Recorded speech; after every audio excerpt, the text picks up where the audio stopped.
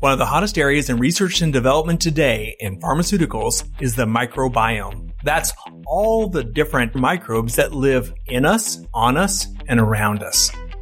Welcome to the Syneos Health Podcast. I'm Jeff Stewart from Syneos Health Consulting. Today, I'll be joined by Tanisha Moodley and Aaron Mistry from our Syneos Health Consulting group. We'll be talking about the microbiome.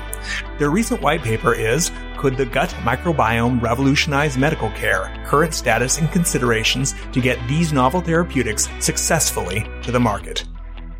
Before we get to the interview, I comment on something in the industry. Here's something I noticed about direct-to-consumer television advertising. You know, the ads that show up on Wheel of Fortune or Jeopardy with healthy-looking active patients and more side effects listed than benefits, those ones. Sometimes television spots drive sales. Sometimes. And sometimes, I've seen the data, television ads actually lower sales. I'm going to talk about one of these since it's easy to see how the mistake was made and how companies can avoid it. In this ad campaign, it was a two-company market. There was a clear market leader and a distant competitor. And the ad I'm talking about was for that distant competitor. Perfectly fine ad. Visually appealing, good information, large medical need. Ad ended with, ask your doctor. The only problem, in most markets, payers, insurance companies, only had one of the two drugs on formulary. One. Which drug was on formulary? The market leader. The company making the television ad, the company paying for the healthy-looking active actors, high production values, time slot on wheel, that company's product was not the market leader. That was the market follower, the distant competitor. That company's product was excluded by many payers. The payers wouldn't pay for the drug. So imagine a patient sees the ad, likes the ad, goes to the doctor, asks for the drug, and then the doctor tries to prescribe the drug. The insurance company wouldn't pay. They paid for the competitor, though. And that's what got sold. So check the payer exclusion lists before going on TV. If you like what you're hearing, be sure to subscribe and review us on iTunes, Stitcher, or wherever you get your podcasts.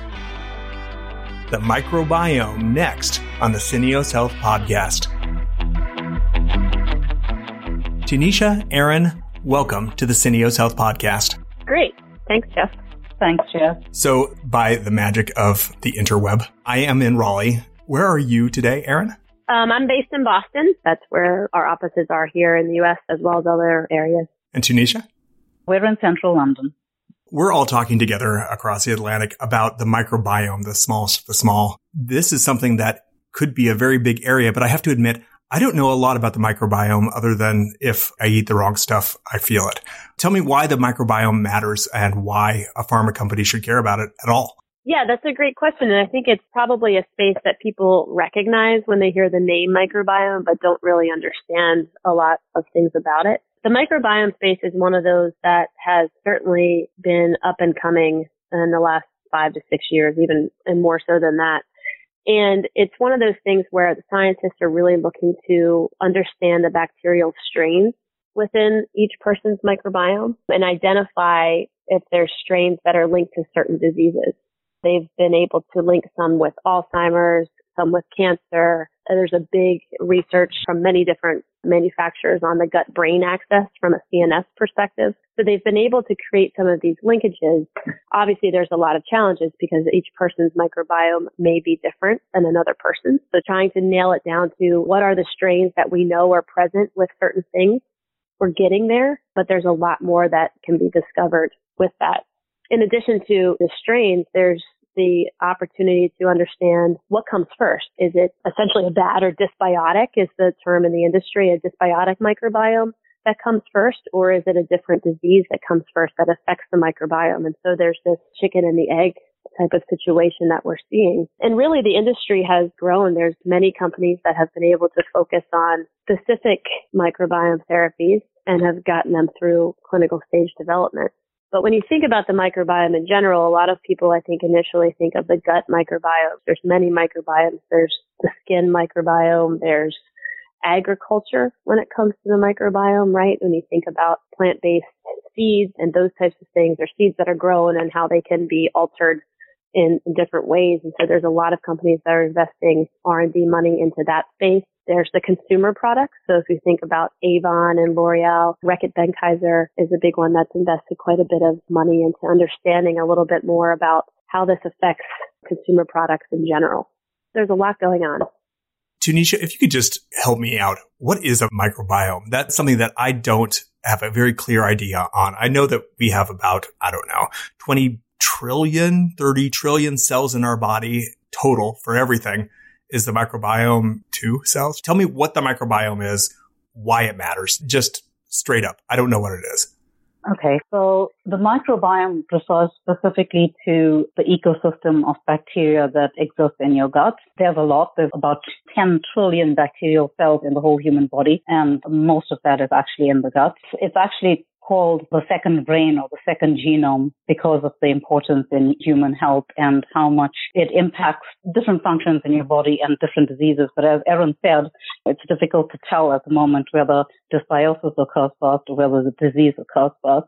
Everything in your body is centered around also nutrition, and microbiome plays a key role in nutrition, so also very closely related to disease in that way. Also, when you metabolize drugs, it goes straight to your gut and your liver, and there's theory that the therapeutic benefits of some drugs might also be through the microbiome. And how is this different from just nutraceuticals and probiotics? We're introducing some good bacteria into the gut. So I hear it's big, 10 trillion cells, you said, versus 20 trillion in the entire body, or 30 trillion maybe. So this is a lot of us that isn't us, but is really important. But what do we do with that? Does that mean that it's just something we have to be aware of, or is it something that we actively influence? What does this mean for pharma? Yeah, it's a great question, Jeff. I think when you think about prebiotics and probiotics, for example, the way that they're used or are currently being used, it's almost first generation and second generation, right? There's this kind of blanket, one size fits all type of product that can be used to alter the gut in various ways. But when you think about it from a microbiome therapy perspective, there's essentially 3 different ways that the microbiome therapies can be used. And one of those is, in addition to your current gut microbiome, can we identify what you're lacking? And can we help alter that by infiltrating the good bacteria that we know that you're missing? Alternatively to that, can we remove bacteria that you might be having too much of, or the bad bacteria that we've identified in your body? There's kind of the removal type of way. And then there's really just the augmentation. So can we think about ways that we can alter the bacteria in your gut to react a different way to a therapy? So there's likely 3, as we know right now, but could be many more different ways to change the microbiome of an individual, right? Now I'm speaking technically about the gut right now, the gut microbiome. That's where most of the studies have taken place. And so there's a little bit more known about that area. To add to that, Erin, it's important to distinguish between nutraceuticals and something that's actually therapeutic, because nutraceuticals are quite general and microbiome therapies would be quite targeted and actually used to treat a disease specifically.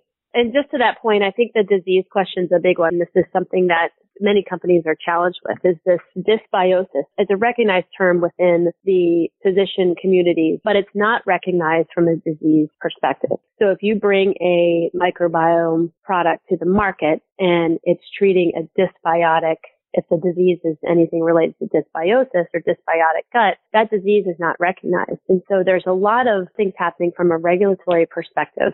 Right? And this gets into a little bit more of some of the commercialization challenges that microbiome companies are having, is how do you get this disease recognized? What are the steps to do so?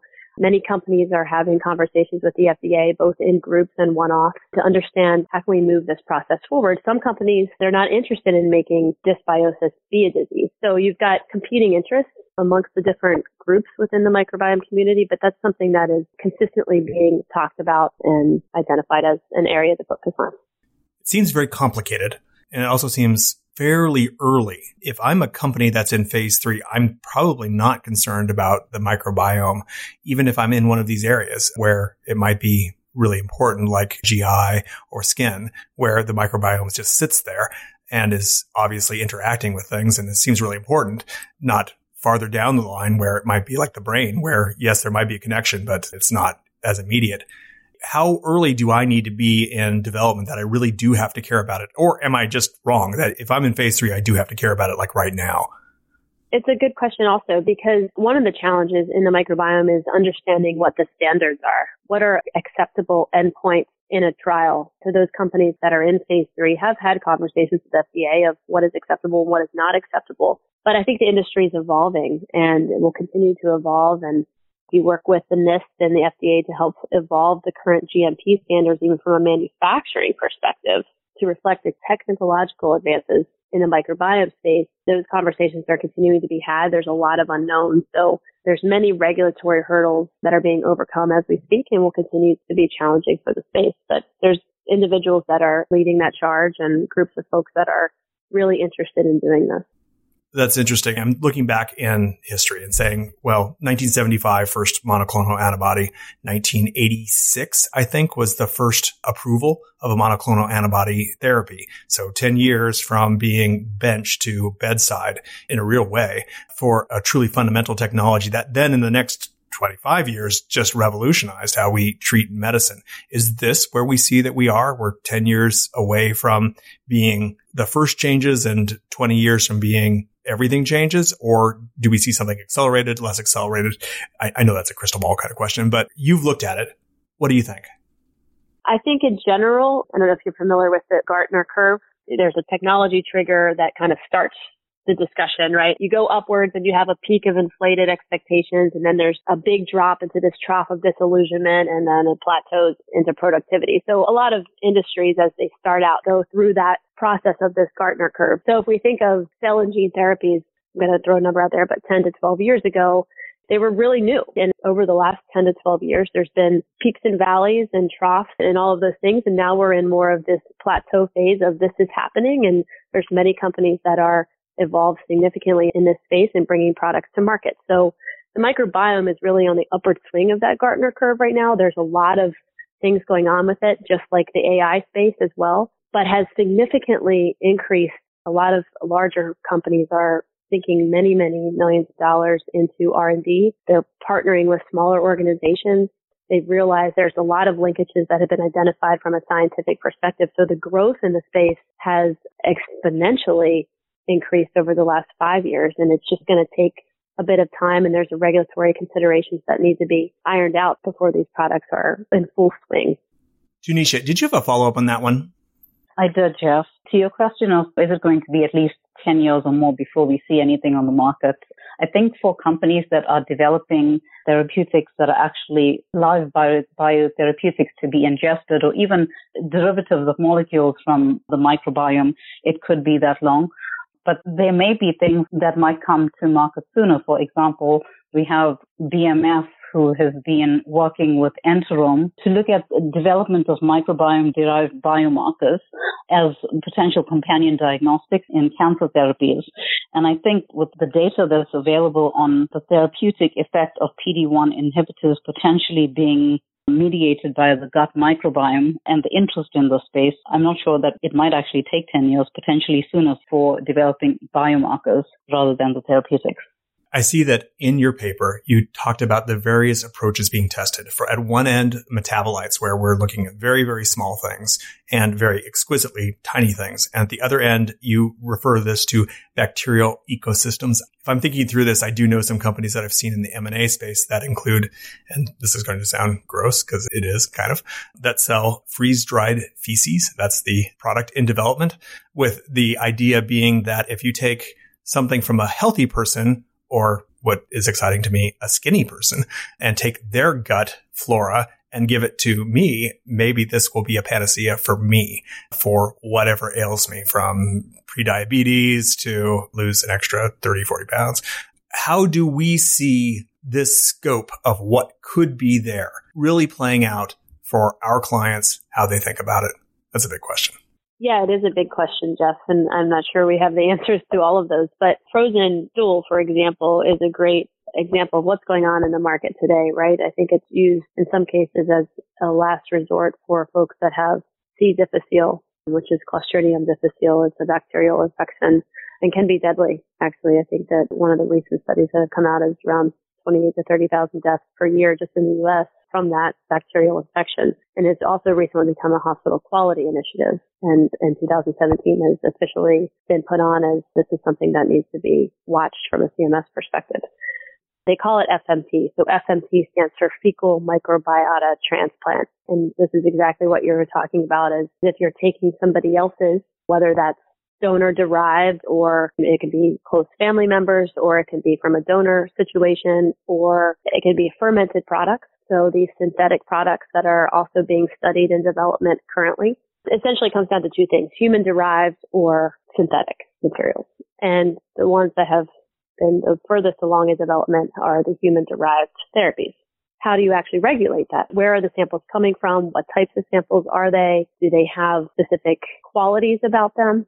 And are they the same, right? Because they're getting it from all different types of people. So how do you manufacture those? How do you do all of those things? And that's the things that I think we mentioned before that are very difficult in the space to nail down. But that's what's happening. And they're transitioning them into, they can be delivered through freeze-dried pills over a course of time. And essentially you're replacing someone's microbiome with another person's. And they've seen success with that. But it's not a regulated component right now. And that's the challenge. But there's other ways that can be done, whether you go through a synthetic route or other ways that we can do donor-derived, the companies are doing donor-derived products are all being studied at the moment. It's a unique category. FMT is essentially an investigational drug. I don't know if it has an IND. I think it's without an IND currently. What's at the other end? How exquisite can the science get? I think if you look at where the space could go over a course of time, I think it could get down to pretty personalized medicine.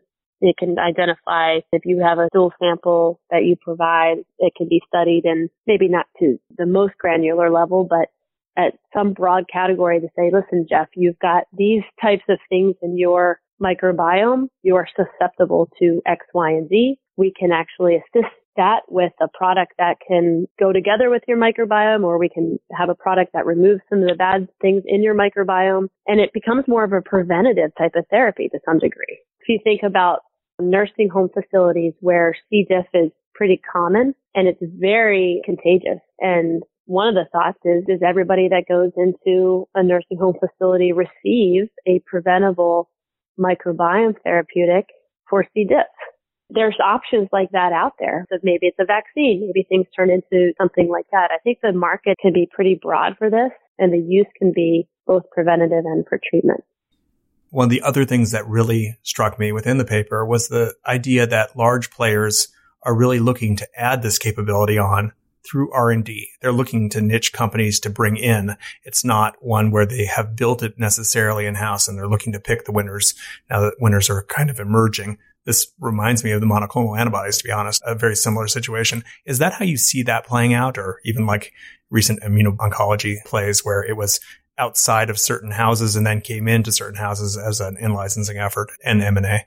Yes, Jeff. I think a lot of the large companies, it's not even on their radar at the moment, except for a few of the companies, I think, which are early on in the game. If you look at large companies like Nestle, who are working very closely with Sirius Therapeutics, or AbbVie, who are working with Synlogic, as well as other smaller companies. There you have some partnering, but actually, if you look at companies like J&J is one of the few companies that have built their own unit entirely dedicated to microbiome drug discovery. So I think larger companies are starting to become more aware and typically partnering with smaller biotechs, but there are one or two that are really ahead of the game and building their own units and also partnering with several biotechs at the same time. For example, Takeda seems to have invested quite heavily, partnering with Finch and Biota, which are quite well known in the space. Final question. Does it really feel to you, as you've looked over this field, that the race is on, that people are really starting to put the pedal to the metal and someone is going to be a winner and someone is going to be a loser? Yeah, I think there is essentially a race to develop these new therapies. So whole new classes of therapies are exploding from results of disturbing essentially the gut microbes. And the surface is just being scratched. For example, synthetic treatments can make organisms that can make specific changes to the gut environment. And then you've got your human-derived ones that are currently in flux. So I think we're learning new things every day. I think a study just came out this week, 100 new bacteria were just discovered in the gut. So I think we're learning so much, and there's a race to get a product to market despite the commercialization challenges that they're facing. Tanisha, you get the final word, race or not. Aaron says it's a race and the race is on. What do you see? I agree with Aaron, Jeff. There's a couple of companies, only a couple which have phase 3 trials on at the moment. Series and Prebiotics are further ahead than any of the other companies, but there's also a fair number of companies with compounds in phase 2 and phase 1 development and an incredible amount of preclinical research ongoing. For the first few that actually get to the market, they will obviously get to shape this market. It's a brand new class of therapies, nothing like it exists. They have a lot cut out for them in terms of how they educate the market because of people having to ingest live microbes. Not sure how well patient acceptance would be in this area, as well as physician willingness to prescribe. So I think one of the things that would be key for commercialization is actually starting the market awareness and education really, really early on in order to ensure this area is actually commercially successful. Tanisha Moodley, Aaron Mistry, thanks so much for being on the Syneos Health Podcast. Thanks, Jeff. Appreciate the time. Thanks, Jeff. Tanisha and Aaron's recent work is Could the Gut Microbiome Revolutionize Medical Care? Current status and considerations to get these novel therapeutics successfully to the market. You can download a copy of this article in a link that we have on the show notes. That's all for today's episode of the Syneos Health Podcast. I'm your host, Jeff Stewart from Syneos Health Consulting. If you like what you hear, please rate and review us on iTunes and Stitcher. If you have comments, suggestions, questions, or if you just want to talk through a particular challenge that you're having at your life sciences company, you may email me at podcast@syneoshealth.com. We're consultants. That's what we do.